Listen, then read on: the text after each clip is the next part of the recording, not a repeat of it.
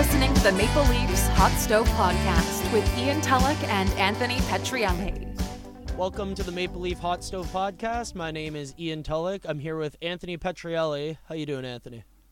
First place, and I'm feeling fine. The Leafs are in first place. They are in first place by a considerable margin at this point. I was just looking at Dom Luszczyszyn's numbers at The Athletic. He does a really good job of looking at projections and what are the probabilities of the Leafs finishing first in the Canadian division. 89% as of today, as of the time we're recording this. That lines up with what a lot of us are seeing. It's very likely that this Toronto team, based on their record right now, finishes the season in first in their division. I know you wanted to talk about how that's going to result in the coaching maybe being a bit more open to different line combinations, maybe testing a few different things out. We're going to dive into some of the deeper numbers behind why their record right now might not be truly reflective of their actual ability as of right now. But when it comes to some of the coaching decisions that I know you want to see in the future because of this, I don't know the right way to describe it is, but the barrier that they built themselves in the standings right now, what are you looking for from Sheldon Keefe? Because I know this is something you really wanted to talk about. Yeah, I think, and this goes back to, I guess, the Babcock era. The thing that drove myself and a lot of people crazy is just like a complete lack of experimentation or flexibility, right? And I'm not saying Keefe does that, but we know Babcock over the years was just like, these are the lines. And that was it, right? Like they had that one season, like I don't think they changed lines at all the entire year. It was like actually kind of mind-blowing to see.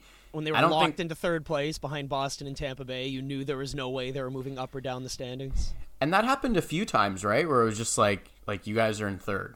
With like 15, 20 games left, like we knew, like these guys are finishing third. There's nowhere to go. Like they're Dom's probabilities on The Athletic probably said about the same thing. 90% chance you finish in that spot.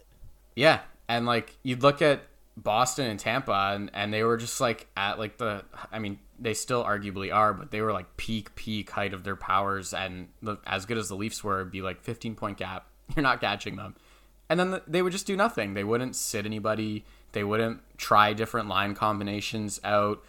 And I think, I sneakily think that Keefe is he's trying things out a little bit more subtly than maybe is being recognized right now. And he's just banking things in his back pocket. He's like, it's like we haven't seen him turn too much to Hyman, Matthews, Marner, other than in like really, really high leverage situations or like ends of games. Because I think he's sitting there, he's like, I know these guys are good. Like I don't need to try this any further. I know I can go back to them. This is like, these three are like riding a bike together. It's just, I will pair them together when I need to, and they will be good. But he's like, let's try, Joe Thornton up here for an extended run. Let's move Barabanov here in the top six and see how he does. Let's give Zach Hyman his own line and see if he can carry it, which he is so far.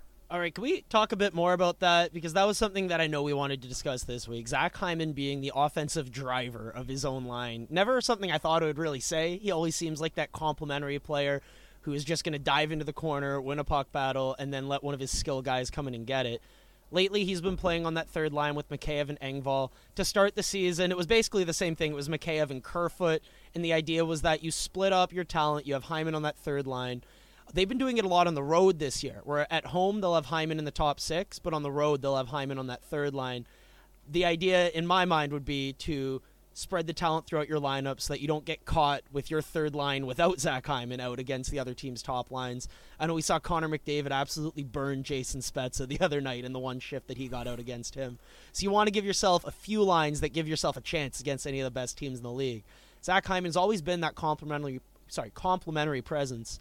But now that we're seeing him in more of an offensive role where he has to be the one where he crosses the blue line and you're thinking, okay, make a play, Zach Hyman. You're not just going to barrel yourself to the net.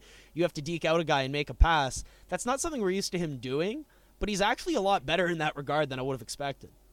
Yeah, and I kind of want to take a little bit of time here to gush about just how good he's become. Like, it's wild. When he first entered the league, one thing I pointed out right away is this guy should probably play on his strong side, and that's where he is right now, and that's where he's always kind of looked his best, especially making plays off the rush, right? I mean, there was a point there where he was playing with Matthews and Nylander early on in his career, and couldn't really handle a pass on the backhand, as Matthews and Nylander are zipping it all over the ice. And Andrew Berkshire had a number on him. I want to say that he finished on 2% of passes to the slot, which by the numbers are 25 or 30% chances that should be going in, and he converted on them 2% of the time. He just wasn't scoring.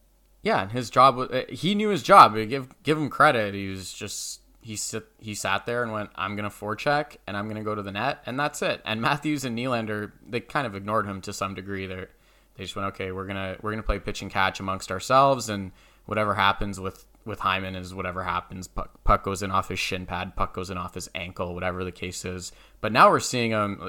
He's making plays. He's going backhand. If he has a chance to, instead of just jamming it into the goalie's pad 3 times in a row, it looks like he's actually trying to make a play skill-wise, which is something that you got to think they've been working on with him over the last couple of years, because you know what he's good at. He's going to barrel himself into the corner and try to win every single puck battle out there. But when you get him in open space, what can he do with the puck? That's always been a concern with me is, okay, you're off the rush. You have some of your best talent, Austin Matthews, John Tavares, Mitch Marner, and now you have Zach Hyman in a great shooting position. Is that exactly what you want? Still don't think he has the greatest shot, but what I've really been impressed with him lately is his stick handling ability to get himself into better positions to make a play. And that's something where in the last couple of years, I don't remember myself marveling at Zach Hyman's puck skills. I don't marvel at his ability to deke out NHL defenders. But now you're seeing him go to his backhand a bit more often. I think he's having success offensively because of that confidence in his puck handling ability. There's also some of it, I think, is a little bit circumstantial in terms of he's getting more opportunities now to kind of do his own thing. You may remember this once I bring it up. 2 years ago in the playoffs against Boston, he had a goal where he went down his strong side and he drove the net and he pulled it backhand, and it was a gorgeous goal. We'll have to pull up a video and share it as part of the article on this. Unbelievable goal. And everyone's like, where did that come from? First off, Zach Hyman on his strong side.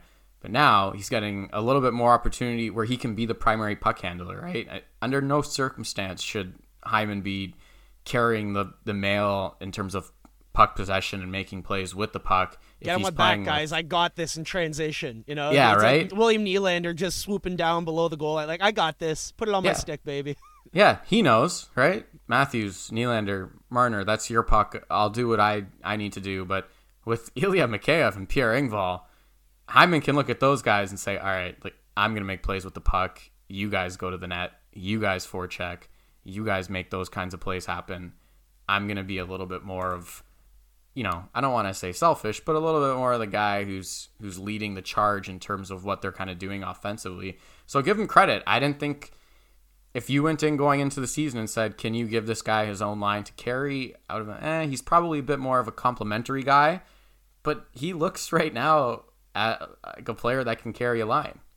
So he has 13 points in 21 games. Last year, he was on pace over the course of an 82-game season to pass the 30-goal barrier. He was riding a high shooting percentage. That wasn't realistically who he was. But he has a couple 20-goal seasons under his belt, and he's going to be an unrestricted free agent at the end of this season. This is a player where I ask myself, man, is this the guy who the fan base falls in love with, the organization falls in love with, they sign him to a big extension because he's that hard-nosed, lunch pail type of player, and in a couple of years you are really regretting that contract? It reminds me a little bit of Josh Anderson, where he's everything you want in a player. In a playoff series, you're going to think, man, we just wish we had more of that defensive presence, that guy who can win a battle, that guy who seems to make everyone play better because of the raw energy he brings on every shift. Those are obviously attributes that you're looking for in a professional hockey player. But when he's in his 30s and he has a couple injuries, all of a sudden that's a deteriorating asset. If the Leafs offered him the Josh Anderson contract tomorrow, is that something you're comfortable with? I would have hesitations on it, to be honest. One, you've noted the age. He's turning 29 this year. He played 51 games last season. He didn't play the full season. And his play style is one that you think would lead to injuries in the future. And his first two full seasons, he did play 82 games back to back, and then after that he went down to 71, and then last year he went down to 51. He seems kind of like I'm a little bit worried about how that's going to play out. I also just, as a quick aside, it sucks that we have to talk about contracts all the time. Like, it's like you can never have truly nice things in a cap world, right? It's always going to be like, who's coming up next? Who can they probably not afford coming up next? Just part of the package, I guess, of signing all your star players, which they had to do. I mean, even right? in the MLB, for what it's worth, where there's not a cap, you still want to be spending your money efficiently, right? There's still something to be said for making sure that the guys under contract are going to be outperforming those contracts. And that's a concern with me long-term for Hyman. You think in year 1, year 2 of the contract that he signs next, he's probably going to be good. And that's the lease window right now. Kind of the idea with the Muzzin contract, the Brody contract. We don't love year 3 or year 4 of this, but it gives us a chance to win right now in our window. Is Zach Hyman the type of player that you re-sign because you're in your window right now? Or are you concerned because of the long-term ramifications? Maybe it's a JVR or Bozak situation where you go, you know what, this just doesn't make sense for us. He'll be our own rental, and then afterwards we might have to let him walk. So if we go the Josh Anderson contract, that's right, 7 years, $5.5 million. So the 7 years would be problematic. But if we stick with the $5.5 million for a sec, I mean, he's worth more than that right now. Like today, he is worth more than $5.5 million, I would say. Is he? Everything he brings, I would say so. He's a high-end penalty killer. He can play up and down your lineup. He can play left wing, right wing, and he fits with anybody. Like, he could carry his own line. He could be complementary to your star players. His production is good. If you look at which Leafs players are trusted against top competition, he's always among the leaders there. Yeah, he'll take draws on the penalty kill. He does. Well, I don't know how valuable that is when he loses most of them. But what's he at this year? Actually, like he's been good at times. Because I know Kerfoot's been terrible on draws. That's something I've been paying a little bit of attention to. Remember when he was playing on a torn ACL in the playoffs, and Babs was like, "Go take faceoffs on the PK against Patrice Bergeron." Just wild. Like, I still can't believe he played with that injury. I don't know how and he actually looked pretty decent, which is insane. But this also sounds weird to say. Like, some people are gonna hear this and be like, "This probably makes no sense." I would almost be more willing to let him walk if they, like, in a wild world. Let's just, because I have to preface it with that anytime I even think about this. Like, Leafs win the cup, I would actually be more likely to let him walk. Like, at that time, at that like point, the Kawhi like Leonard, you know what? I don't care anymore. I'm happy. Yeah, like the price tag would probably be insane. Be like, you know what? Like, they got one. Let's see if we can, like, go from there and figure it out with whatever cap space we have. But let's not like go absolutely wild. And I do hate, like, I know we mentioned about the cap. Like, this is one thing I just don't like about the league as a whole. Like, we saw Chicago had a dynasty going, right? And they're like picked apart like a carcass, right? And we've seen a few of these teams where they've just kind of been picked apart and squeezed out by the cap. I like having elite teams. I think it's good for the league. I think it's good measuring sticks for other teams.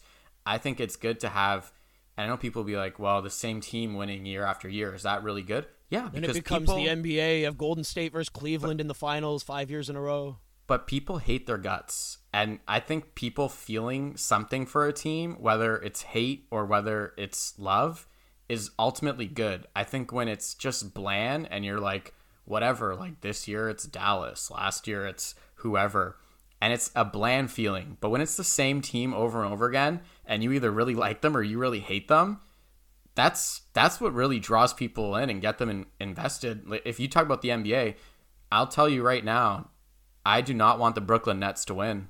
But I want to watch them when all three stars are playing. They're a fun 100%. team to watch. I want to watch them, but I want them to lose. And, like, I'm invested in them losing. And if they lose, it's going to make me happy. Like, I do not want to see those guys win.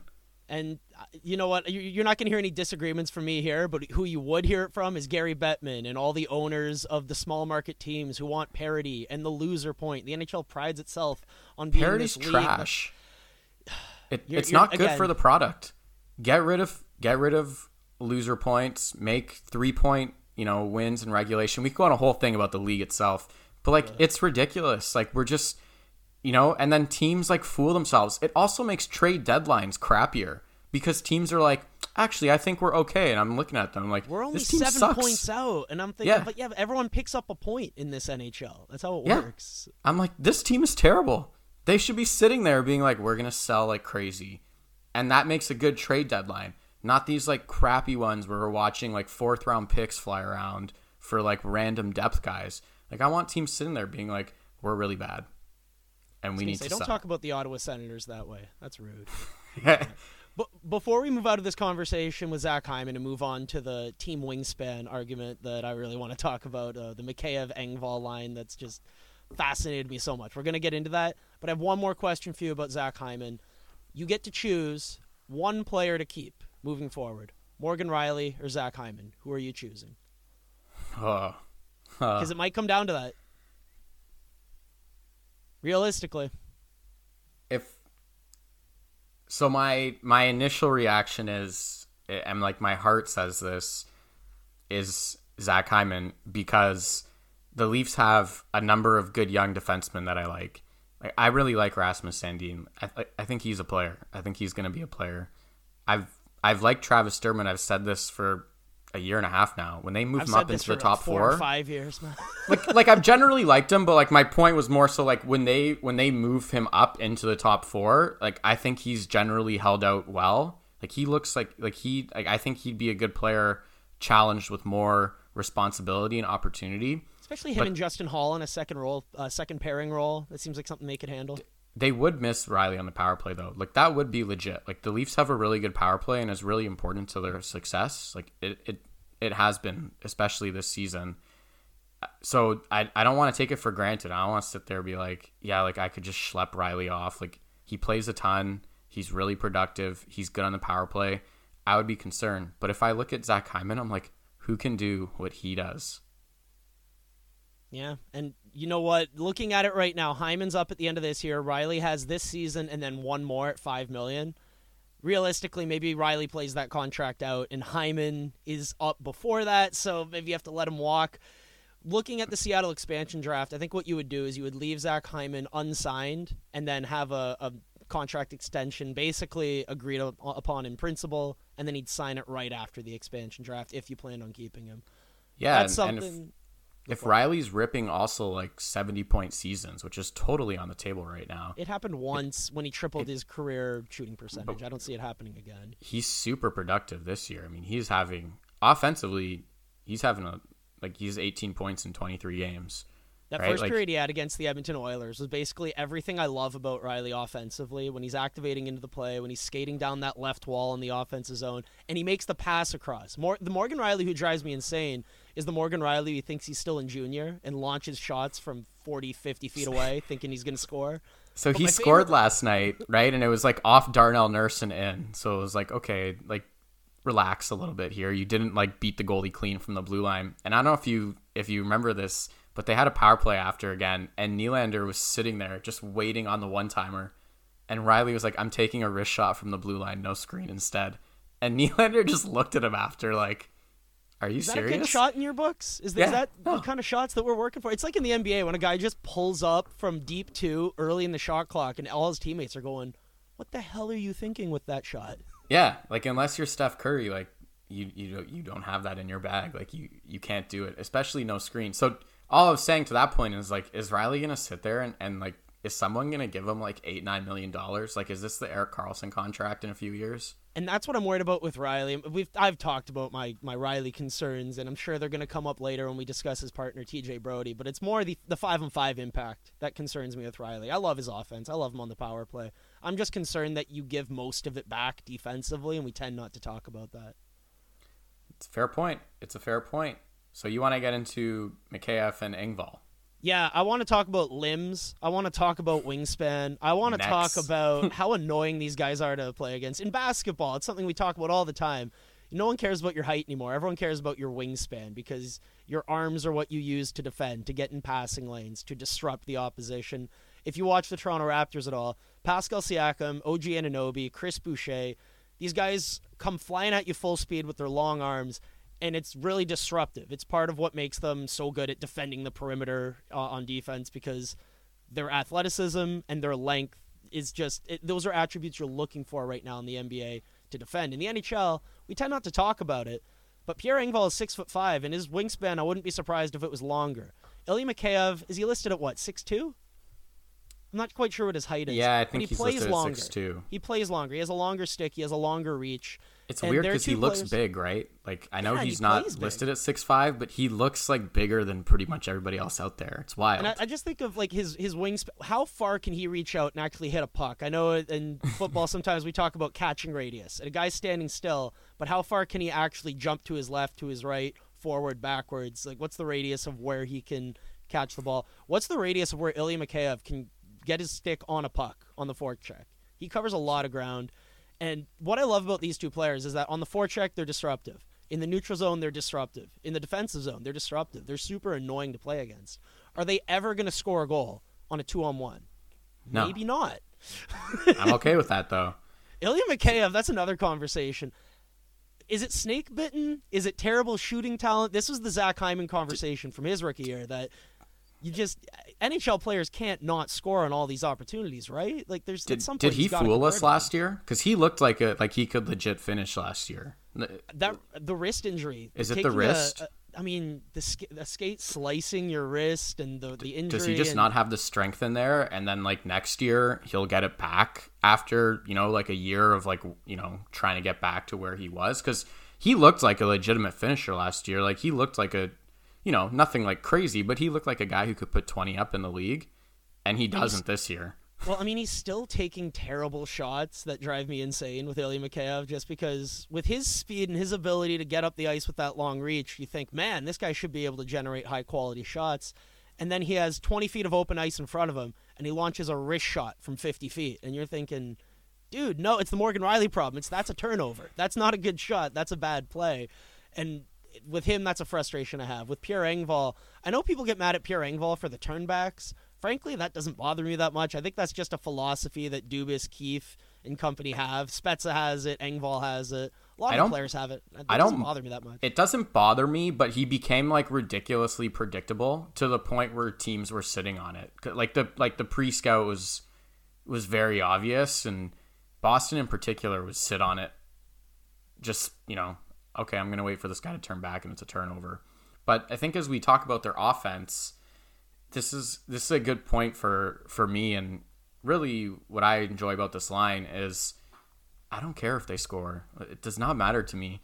For years I've been on this wagon of the Leafs need lines that can do other things, and this line can do other things. That's why I appreciate about them. Like, you could put them out there and they could change a game in a different way, and the Leafs really haven't had that over the past few years. We've always looked at their ice time in huge games and playoff games and how they were allocating things. I guess I should really say this more so for with Sheldon Keefe last year. But I think Keefe looked down his bench and sat there and went, my third and fourth line can't do anything. So there's almost no point in playing them. They're just really crappy versions of my top two lines. What's interesting this year is that the fourth line is better offensively than the third line, but the third line is very strong defensively, and you trust them, especially with the Zach Hyman down there, you trust them out against anyone. But with Ilya Mikheyev and Pierre Engvall, kind of no matter who that third player is, their ability to control the neutral zone, their ability to impact play defensively, and create odd man rushes basically out of nothing, just with pure speed. Sometimes you'll see it with Mikheyev. He'll pick up a puck. It looks like it should be a default kind of 2-on-2, 3-on-3, and he just blows by his man, and it's an odd man rush. I always like saying, oh, that has value, that has value. With Mikheyev, I'm starting to realize maybe it doesn't have as much value as I think it does, because it's not a regular star on an odd man rush. It's Ilya Mikheyev on an odd man rush. But at some point, he's got to start converting on those at a higher rate. I know I'm going to keep beating this drum, but the shooting percentage regression, he can't keep going 0 for whatever it is on these chances. Yeah, but as you noted, the fourth line is a good scoring line. And I think you can have that kind of line when you have a good third line the way with what they do, right? They're a grindy line, get the puck in the zone, cycle you, forecheck, backcheck, paycheck. That's about it. But before, I'd sit there and say, okay, they have this scoring fourth line, we'll call it, and then they have a scoring third line, we'll call it, and then a scoring second line and a scoring third line, right? I like Matthews scoring has lines. progressed. I like having good players. That's how Dubas built his teams in the Sioux. Like, hey, let's have skill on our fourth line. Other teams aren't doing this. Isn't this something people should be doing? And yeah, I'm not saying they shouldn't, but I'm saying you need to mix it up a little bit. But now they have a little bit more variety to their lineup, right? You could put out that third line and say, this game's not going well. I need a hustle shift. I just need a hustle shift. I need you guys to go retrieve the puck in the offensive zone, cycle them to death. We know you're not going to score. Get an offensive zone face-off. Let's try to tilt the ice, right? Let's try to change the way that this game is going. And the numbers didn't have show that those guys have been great shot suppressors. I know Pierre Engvall's first season in the NHL, I looked at his heat map in the defensive zone. The other team doesn't have the puck very often when Engvall's on the ice, and part of it is the turnbacks. Part of it is the way he plays in the offensive zone, where a lot of it's on the perimeter. But when you have the puck and the other team doesn't, that's a positive outcome for your team. I'll take that any day of the week for a bottom six guy. And you can't score all the time, right? Especially your third and fourth line. So if you're not scoring, what are you doing? And they really, over the past few years, Leafs have had their bottom six has been like, if they're not scoring, they're not doing anything. They're taking up space, right? So now they've added in this third checking line, we'll call it.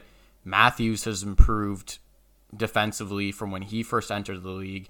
You could sit there and just say, we're going to match Matthews up head to head, and we feel pretty good about it in pretty much all circumstances. Yeah, we've got the better player. You match us.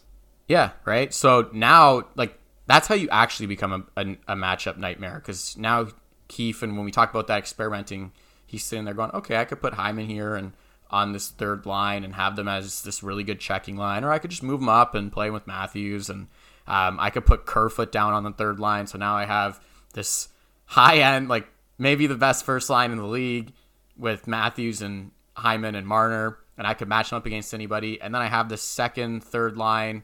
That's a checking line. I feel great about them in pretty much any circumstance within reason. You know, you're not going to hard match them. And then I have John Tavares and William Nylander chilling on the second line. And now you just open up everything for the whole roster, right? Where do you put Kerfoot in that situation? I tend to like him I like a Kerfoot, Tavares, Nylander line personally, but then you have to go, okay, who's my third line center? Is it Pierre Engvall in a playoff series? That's something that might concern you a little bit. Yeah, I'm curious, right? So I've been trying to watch the rest of this division. I know we've talked about how bad it is, and I'll stand by that the whole year. I think the proof is in the pudding. Everybody's watching these teams. They're not good, right? Edmonton, people were sitting there 10-2 in their last 12 or whatever it is, battle of first and second. And we were here last week where, like, Mike Smith is their starting goalie. You cannot take this that seriously, right? And we're kind of seeing that bear out now. But it's interesting the matchups that you'll see in the playoffs, right? So if Montreal, it's going to be 3 of 4 of Montreal, Winnipeg, Edmonton, Calgary. Right? Yeah. If you play Montreal, they're going to roll 4 lines. That's what they don't have the top end talent. They're going to roll 4 lines. They're going to try to come at you in waves and consistency. So you're going to have to match that a little bit. I don't think you can sit there and hang your hat on, we're going to play Matthews 25 minutes, because they're going to wear him down in that kind of, long series, whatever the case is. If you play Edmonton, you might sit there and say, yeah, you know what? We're going to load our top guys score up. More goals than the other team. Screw it. Yeah, we're going to load up our top guys against their top guys. We can trust our depth a little bit, probably a lot more than their depth, and we can definitely trust our defense and our goaltending more, right? But you're probably a little bit more inclined to play your top guys more in that Edmonton potential series. Winnipeg is interesting because I was watching them this week, and I didn't see the game against Vancouver, but I saw the game they played before that. And Pierre-Luc Dubois was on the first line with Scheifele and Wheeler. I think that's a terrible decision by Paul Maurice, but that aside... The idea is to put, I guess, your 3 best players on the ice, right? I just think you're neutering him, right? Like, a little bit. You want him to have his own line to run through the middle? He's a high-end center. I don't think you sit there and have high-end centers in their prime and say, go play wing. Right? I'd like to see him with Ehlers on a consistent basis, just because I'm such a Nick Ehlers truther. I love that guy. I've been in on him since he was 17, 16. He's just, like his ability to pick the puck up anywhere and take it into the offensive zone and create some kind of dangerous chance out of nothing. That's what you need in the playoffs, right? You need guys who can break structure, and Nikolai Ehlers is that kind of player. Yeah, and my point with Winnipeg, too, is, just the Leafs signed John Tavares. Nobody was sitting there going, should John Tavares move to Matthews' wing or vice versa right off the get-go? Like, this is this 1-2 center punch, and it's awesome. And Paul Maurice is sitting here going, yeah, you know what? I'm going to play them all like on the same one line. So all that point being is I think you have different matchup scenarios as to how you're going to kind of structure things. And part of this time is going to be trying out these different combinations to get there. And then also it's nice to have this third line where you can sit there and say they can impact the game without scoring at all. Talking about Adam Lowry and Matthew Perreault? Well, for Winnipeg, yes, but for the Leafs, Mikheyev and Engvall, right? So now Keefe has all these options, and even we've seen it with Wayne Simmons too. He could kind of go out there and give the team the proverbial energy shift. It's going to be interesting. Keefe's going to have to reintegrate Simmons back in. Like, who's coming out for him? We know Jimmy Vesey's going to come out at some point. Will he? I mean, I they think keep so. playing Nick Patan in his spot in practice every freaking time, and then when I look at the game roster, it's Jimmy Vesey's name there, and I'm yelling at my spreadsheet. So It's I don't know it's what to such a do anymore. tease. They've had a few games now where I've sat there, at lunch or whatever, and been, oh, it's happened, and then warm-ups happen. Oh, I guess not. I try pulling up numbers. I'm like, Patan, Boyd, Spezza works. VC, Boyd, Spezza does not work. What is the common thread here?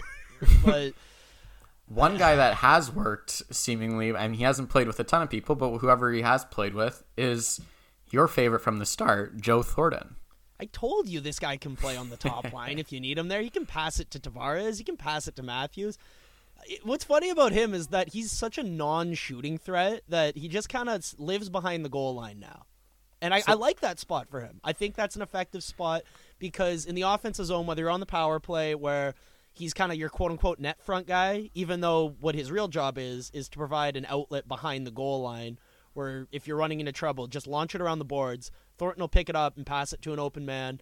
And one of the great things Thornton does is he can pass it to you below the goal line and get you in a one-timer position. And this is something that Ryan Stimson's research shows. It's something that Corey Schneider, the guy who does all the manual tracking shutdown line on Twitter, all their data shows is that if you get a shot off of a pass from behind the net, it increases your shooting percentage like crazy. It's basically like passing the puck east-west in the offensive zone. Not many players set up behind the goal line and are looking to thread passes out from behind the goal line to someone in a shooting position. Thornton's one of the few guys in the league still doing it at a high level. I'd get that you're worried about him defensively. I can clip him trying to back check on Connor McDavid. It doesn't go very well. But if you give him a specific role where you say, hey, this is your spot, you're going to be our low post guy, kind of behind the net, let our other players worry about their areas of the ice. I think it's an area of the ice he can still dominate and still thread passes. And those puck retrieval numbers, you see it. On those passes in the O-zone that we talked about earlier, you see it. I'm a big Joe Thornton truther, and I just needed to get that off my chest. Yeah, and I actually want to give him a little bit of love, too, because the thing I'm honestly impressed about, you talk about here's your spot on the ice. This is a guy with a couple 100-plus point seasons, a couple 90-plus point seasons, I think 3 or 4 80-plus point seasons on top of that. So almost a decade of ridiculously elite production. He turned Jonathan Cheechoo into a 55-goal scorer who was out of the league a few years later. Yeah, and although part of that was that knee injury that Cheechoo had, but yeah, point taken. He did obviously carry this guy on his back a little bit. But, to be that good and to kind of accept his role now, that's not easy for guys. A lot of guys live in denial about where where they're at whatever stage of their career they're in, where they think that, I could once do this, so I could do it again or whatnot. There's none of that from Thornton. This dude's just here. He just wants to win. It's like, yeah, you know what? My job now is to forecheck, and my job is to go in front of the net. I was watching on the power play last night. He was standing in front of the net, right? People were like, oh, Joe Thornton replacing Wayne Simmons in front. Could you imagine 10 years ago telling Joe Thornton to go stand in front of the net on the power play? There's a great picture of, I think it's Thornton, Spezza, and I don't know if Tavares. Tavares is the other guy. Yeah, and it's just like, if you told me that Dubas acquired these guys 5, 6, 10 years ago, I mean, no one would have bought it. You wouldn't believe it. Yeah, right? So, but just imagine 10 years ago going to Thornton and saying, yeah, you know what? You're not going to play half wall. You're not going to play that passing corner. You're going to go in front of the net, and you're going to screen the goalie for point shots. Yeah. Like, and you're not even going to stand there that often. We're going to get you to just chill behind the net most of the time. Just literally hang out behind the net there. Just stand there. But he knows now. He's looking around. He sees the young guys. He knows what his job is. And they're going, I want to win games. And I think that has a really positive impact on the overall culture of your team because they're looking, right? Like, he has the respect. Patrick Marleau was a really good player in, his prime or whatever. He was never Joe Thornton level good. He was really good, but he was never Joe Thornton. No one's ever seen there going candidate. I mean, Hart winner, good. Yeah, right. Like Thornton was the next level. So Joe Thornton's sitting there, and that guy's sacrificing. Also, as an aside, when Patrick Marleau refused to sit and load manage himself because he wanted the streak, that just bothered me to no end. It drove me nuts, but then everyone was telling me, oh no, this is something that hockey players care about, so you need to take that into account. And I don't know, a lot of this stuff with pro athletes, I just go, well, what improves your chances of winning a cup? That's what I care about. If he had won a cup, and he's like, no, I want the record, I get it. But you haven't won a cup, dude. Sit. That's that should have been the most important thing. Anyways, that aside, back to Thornton. Thornton's sitting there, and what an example, right? Everyone can look at him and just say, this guy's here to win. It's the only thing that matters to him. He's taking whatever role the Leafs are giving him. He's going to do it with a smile on his face, and he's going to try his best. We talked about Matthews leading the way, and he 100% is. But now you can look down the roster. It's, oh yeah, there's Jason Spezza on the fourth line, playing on the right wing of Travis Boyd, right? But he's still quarterback in PP2 pretty well. He knows his role. Gaining the zone like no one else. By the way, that's a side thing, but Jason Spezza's efficiency at gaining the zone in the power play, I think he's arguably Toronto's best player at it. Marner struggles sometimes. Matthews struggles sometimes. Jason Spezza just skates as fast as he can. He loads up, and he gains the zone. He just goes north, makes a play at the blue line, and you're in. And it's something he can still do at age, what is he? How old is Jason Spezza now? 37. So Matthews has the best shot on the team. But after that, it's between Nylander and Spezza, right? I mean, Tavares is on this team. You think Tavares has a better? He definitely doesn't have a better slap shot than Spezza. I guess I'm thinking off the rush in a tight spot, wrist shot situation. I mean, the fake slapper is he's still got outrageous. it. I can't believe goalies are still biting on it, but he also does launch a few slap shots from the top of that right circle, so you have to respect it a little bit. The Mike Smith goal killed me because he just went fake slap shot, but then he shot it in the middle of the net after, basically. Oh, didn't it go top right-ish? I don't know. I need to rewind. It was pretty central to the net, and you could tell Spezza lapped behind the net after he scored, and he barely moved a muscle. It was almost like this was too easy, almost embarrassing. All right, let's move into overreaction, underreaction, where we try to gauge the Leafs fans' response on social media, and we're asking ourselves, okay, are we overreacting or underreacting to Toronto's PDO right now, which for people who don't know, it's when you add up your save percentage and your shooting percentage. It's supposed to add up to about 100. Elite teams with elite goaltending and elite shooting talent can sustain something closer to about 101. What are the Leafs at right now? Got to think it's high. It's actually not as high as I thought it was going to be. It's 1.035. 103.5. Okay. That's how I'm used to thinking of it in my head. Okay. Yeah. I actually thought it would be higher, to be honest. Yeah, you're thinking like 104, 105, 106, but it's not quite that high. That said, it's second in the league to the Philadelphia Flyers. And that's a stat that we know over time will regress closer to league average. So are we overreacting or underreacting to some of the shooting luck and, let's face it, goaltending luck of backup goaltenders rocking 930 and 940 save percentages that we know aren't going to last?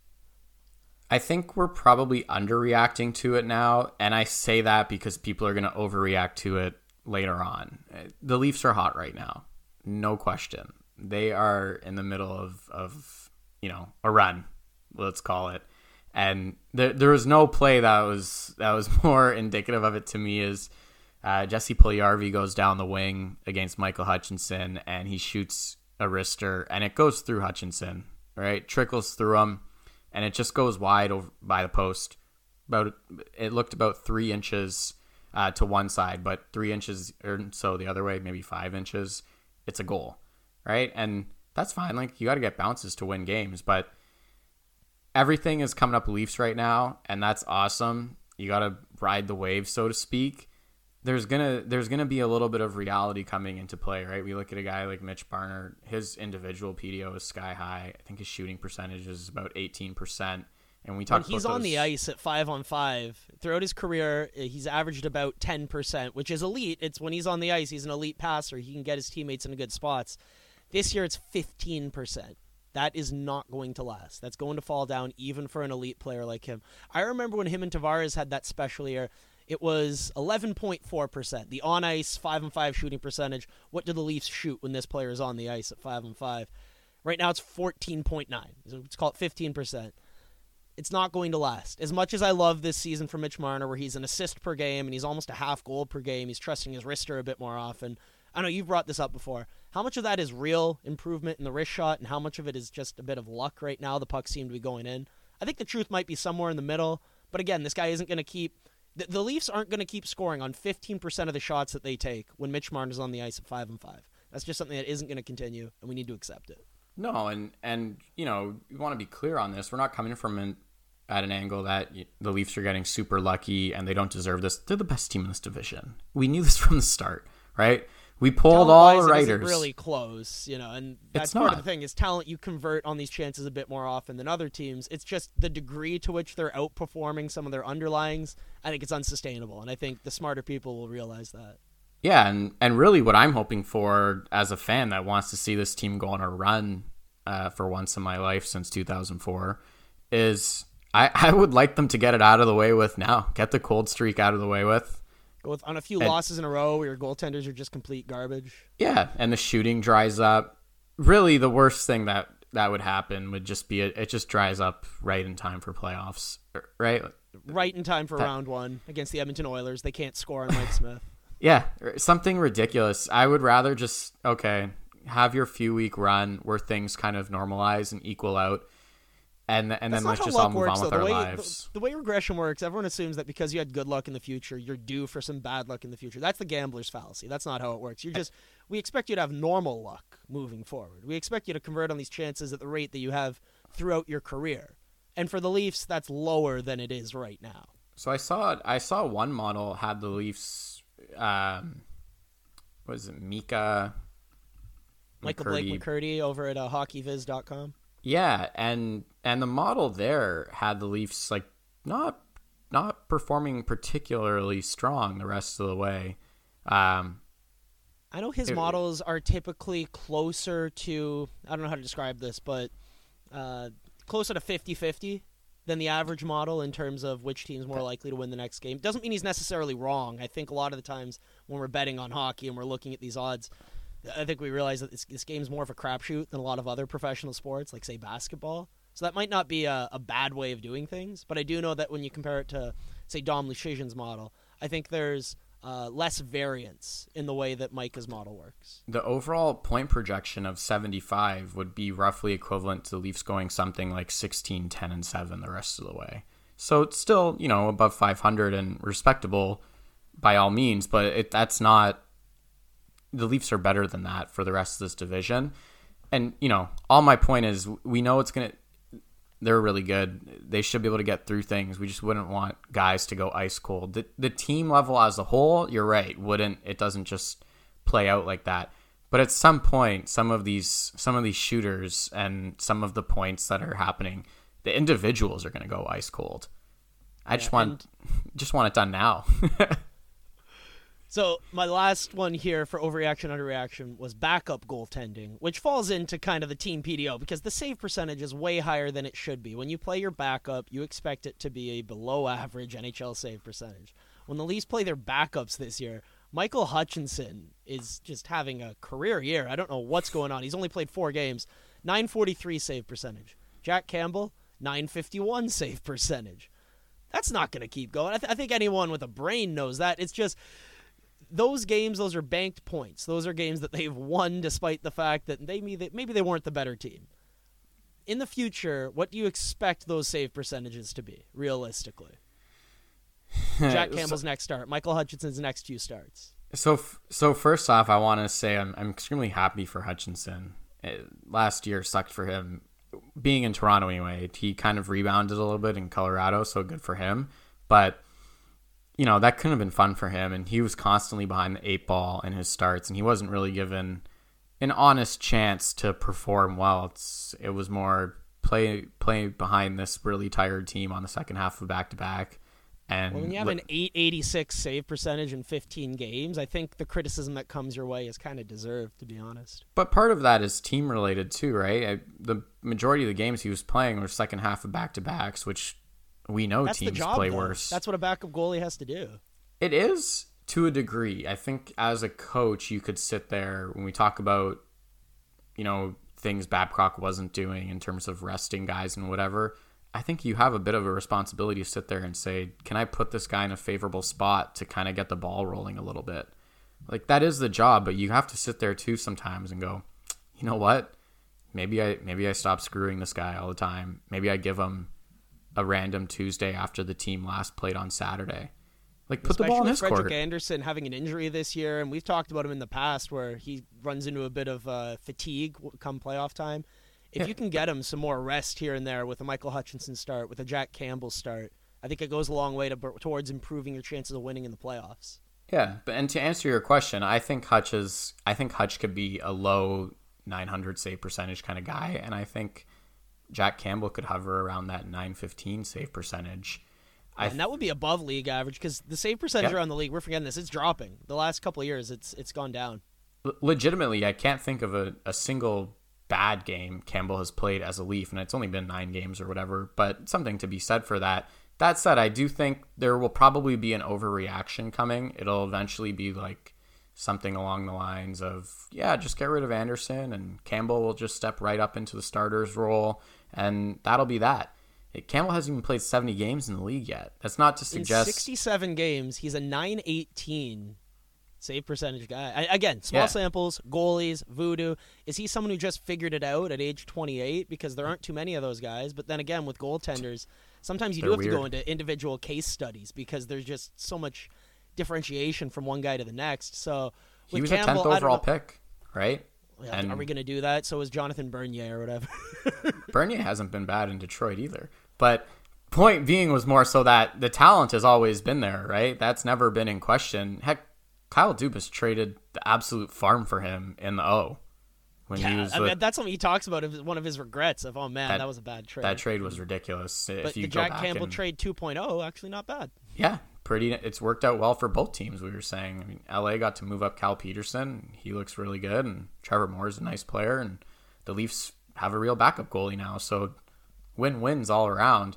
But, point being is it's hard to actually carry a full workload in a full NHL season. I don't take that for granted, and I hope fans don't either, because you've only been watching the team for a few years then. If you don't remember the dark days of no goaltending for about 10 years here, and it sucked.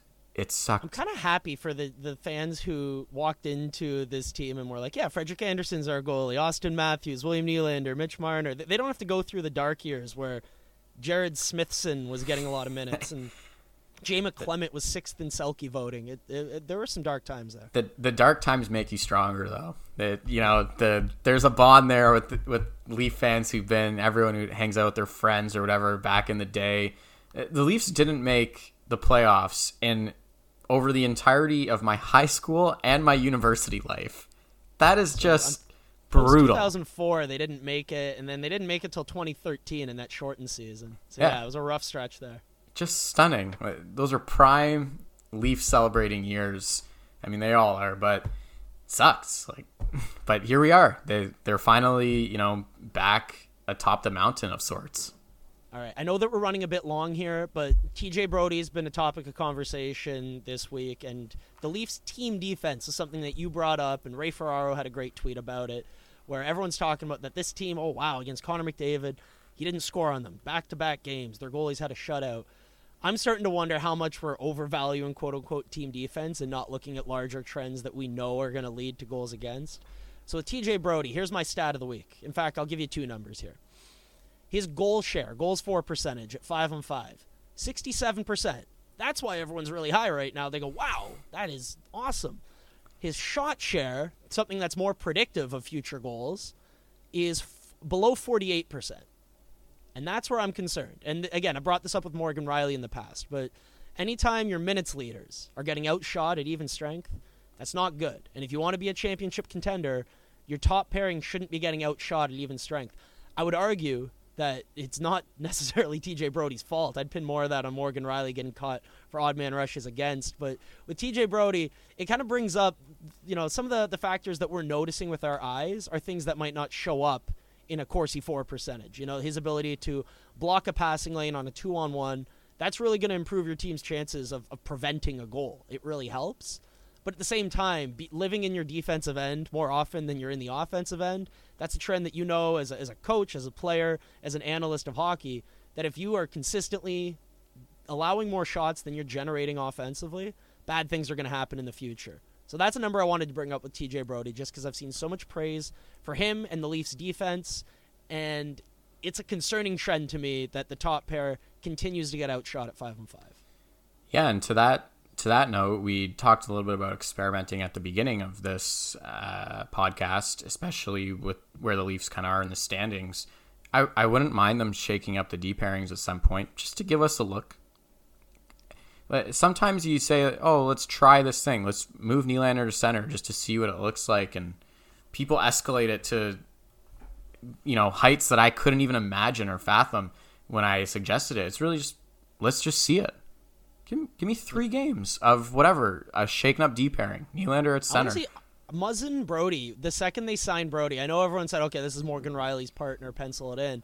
I started thinking, okay, Jake Muzzin is an elite defensive player. TJ Brodie can play the right side, can play top minutes, is a great puck mover. That just seems like a pairing that would work really well. And then I guess you're a little bit concerned about the Rielly-Hall pairing. I don't know. Hall seems like someone who's a good rush defender, could help fill in for some of Rielly's weaknesses in that regard. It's something that I'd love to see. Like you said, just for a few games, let's see how this goes. Maybe Muzzin Brodie becomes your matchup pairing in the playoffs, and Rielly can get some more offensive situations against second and third lines. But I doubt we see it. It's just something I'd love to... They've got to run here, like you said. They're in first place. There's a 90% chance of them finishing the season in first place. You have some room for experimentation here. Why not try it? Yeah, and the last thing I'll say on that is we talk about the Leafs' top 6 defensemen, just that group, so not Mikko Lehtinen or whoever else beyond. But you could basically mix and match any of them, and I wouldn't outright suggest that it's terrible, at least to start. Dermot Hall, the idea of Muzzin Brodie, not terrible. I think Rielly Bogosian is one that I brought up as, oh my God, I could see this as a pairing they actually try in the playoffs, just when you think of the guys they've had him with, whether it's a CC or a Zaitsev or a Hainsey. I'm thinking, oh my God, did they think Zach Bogosian is the defensive presence beside Morgan Rielly, just because that terrifies me. The thought of that still is lingering deep in my brain. But I wouldn't match up any of those pairings against good players and say that they're good. I'm just saying you could move around those 6 in any sort of combination and then figure out what their roles would be, and you could sit there and be like, okay, I'm okay with this defense. Let's try it out for a game. But yeah, you're right. I probably would not pair Rielly and Bogosian in particular. I just get worried of Bogosian moving up the lineup. I don't think they're going to do that. It's just something that deep in my mind I'm thinking, please don't play him in the top 4. Even if there's an injury, don't you have someone else you can move up there? I do like him, though. I think he's been really good in his role. I've said it a ton. Works. It's been, it's a third pair. It's sheltered, but they're dominating play. It's important to... You get points for dominating those shifts, and some teams don't have a third pair that dominates, so I'll take that. Yeah, and so now we're coming up on our time here as we go through everything. I did want to have a closing thought, and I know we were kind of talking about this a little bit before we were recording. Alec and I were talking about it last night as we were watching that Leaf game. I think the Leafs are the only top 10 team in the league in this division. I don't think anybody else... Who's in your top 10 right now? This is around the NHL. So Colorado, Vegas, just off the top of my head, Boston comes to mind, Tampa, Florida. I would put Washington in there. That's one where I'm not sure. Toronto you'd have to have in there, I'd imagine. Then again, maybe that's your argument. Is Toronto Toronto is for sure in the top 10. The Leafs have been a top 10 team in the league for a number of years now. They've just had those 2... The issue is that they've been in that 6 to 10 range. It hasn't been that legitimate top 5. Plus, they've been just looking up at the peak of this league. But interestingly, Colorado's not even top 10 in points percentage this year. I mean, I'm sure they're going to be fine, but... you look at the talent on that roster, I'm not too worried. Yeah. Oh, we forgot Carolina. Oh, Carolina's yeah, I like them. 5-on-5 easily a top 10 team. I don't know. Is Minnesota actually good? They might be. Kirill Kaprizov's real. Yeah, they're fun to watch. They should actually... We've talked about Mikhail Granlund a little bit. They should get him back. But different story. So Winnipeg is kind of on the border. Like, I think they're right there at 10th on points percentage. They're probably the only team that you could argue right now. I don't know if points percentage is the best way to evaluate teams in terms of future performance. No, definitely not. I'm just trying to like gauge off, a few simple things. Am I crazy for suggesting that the Montreal Canadiens could be a top 10 team in the NHL with their ability to control play at 5-on-5? Yeah, because they were doing the same thing last year, and they were 24th when the season they've got finished. Better players this year. They've got Tyler Toffoli, Josh Anderson. I think they've bridged the gap. They've definitely not the 24th place team in the league now, but I don't think they jumped from 24th to 10th by adding Jake Allen, Josh Anderson, and Tyler Toffoli. You don't like the fact that they're spending $15 million on below-average goaltending? And Joel Edmondson and whoever else. Like, decent enough players, but you need to actually have an elite player. I don't think we mentioned St. Louis either, and they've been pretty good so far, and Vladimir Tarasenko hasn't played a game. Like, you'd have to argue your way into a team other than the Leafs being in the top 10 in the league. Nobody's going to give it to you clean. I still hold out fear that Montreal, eventually, they're going to get some more puck luck, and Carey Price is going to make a few saves. The power play is still probably going to suck, realistically, but I just think at 5-on-5, especially like we say in the playoffs, let's say it's Game 6, Game 7, which of these teams do you trust to just control play at 5-on-5? I still have Montreal in my top 3 or 4 teams that I expect to control the shots and the scoring chances at even strength. Do I trust Carey Price to be a .930 goaltender? No. Do I trust their Frederik players? Anderson? I in the might playoffs? Trust Jack Campbell more. I don't know. We're talking about goaltending. I might trust Michael Hutchinson right now. But I'm higher on Montreal, I think, than a lot of other people right now, especially after the Claude Julien firing, just because you look at all these indicators of, okay, what predicts future success? Shots, scoring chances, expected goals. They still rank high in all these metrics at 5-on-5. I have faith in this team, despite the fact that as a Leafs fan, I'd much rather they suck, but I think they're better than their record indicates right now. Once Nick Suzuki and Jesper Kotkaniemi start consistently scoring each, they're going to be a problem. I just don't think they're there yet. When the Habs were hot at the beginning, Suzuki was clicking at a point per game, and that first game against the Leafs, I was watching going, oh no. Yeah, I think a lot of us were thinking, is this kind of the guy who's going to run their power play? This guy looks unreal. Guy? But kind of be what they thought Jonathan Drouin would be for them. But the other games after, I haven't really noticed him. That would be more what he's a young guy. It's his second year in the league. It's a little bit more, that guy's not ready to match up against Austin Matthews in a playoff series. Philip Deneau's good though, but if he's gonna go for 0 for this year and not score a goal, which he hasn't like yet, a Riley Sheahan kind of year, just where the shooting percentage is just falling off of it. Well, it's 0, right? Yeah, right. It's just 0. It hasn't even got going. Like he hasn't turned the car on. Regression to the mean. That's another one where I'm like, okay, that's not going to continue. And if he's dominating play at even strength, I think that we should admit that there's some positive signs here if you're a Montreal fan. There are positives. I don't think they're there yet. They don't have their best forward would be the Leafs' 5th best forward, possibly 6th. So according to Anthony, the Leafs are the only top 10 NHL team in their division. I still think there's an argument to squeeze Montreal in there, but I understand why, given their results in the last couple of weeks, that a lot of people are, including their owner, are not too happy with the team's performance. Like I said, you'd have to argue your way into any other team other than the Leafs. You could you could squint and see it for a few. You could see there and be like, oh, Winnipeg is a deep forward group. With Winnipeg, it's like game 1 of the playoffs, the roster that they actually have after maybe a trade for a defenseman. Is this a team that you trust? And you think, okay, yeah, maybe. They have an elite goalie. They're deep down the middle. You could squint and see it. I think they need another defenseman or two. I think that's the biggest thing. They do. So that's the Leafs. The Leafs are a clear-cut top 10 team. They have been for 3 years running now. So now they've taken that step though, from what you were saying, from that 6 to 10 to this is a real top 5 team, arguably a top 3. All right, so we're getting out of here. We've talked enough about the Leafs. We'll let you guys enjoy your week. It's been 58 minutes. Jeez, this is a long one for us. So we'll chill here and we'll get out of here. But we'll be back next week to talk more about the Leafs. What will we be talking about next week? Who are they facing over the next couple games? Is it an interesting series? Because sometimes when you have the Leafs schedule, great, we got a series against the Ottawa Senators. And a lot of takeaways to come out of these games with. So another game against Edmonton. So honestly, they should find another goalie, put that guy in just to spice it up. And then Joseph Woll, give him his first NHL start. Might as well. And then a back-to-back with Vancouver. So other than Ottawa, it was the second worst team you could say. But after that, They play Winnipeg. And you'll be excited for that because Anthony's super high on Winnipeg. I know Michael Blake McCurdy has Winnipeg as the second best team in the division right now, so that'll be an interesting series. Maybe we'll do more large trend takeaways instead of micro-analyzing games against the Vancouver Canucks. I think we know better. So We'll be back next week with hopefully some interesting content. That's for you to decide. Thanks for listening. Rate, review, subscribe on iTunes, and we'll be back next week. You've been listening to the Maple Leafs Hot Stove Podcast. For news, opinion, and analysis, make sure to go to mapleleafshotstove.com and join the conversation.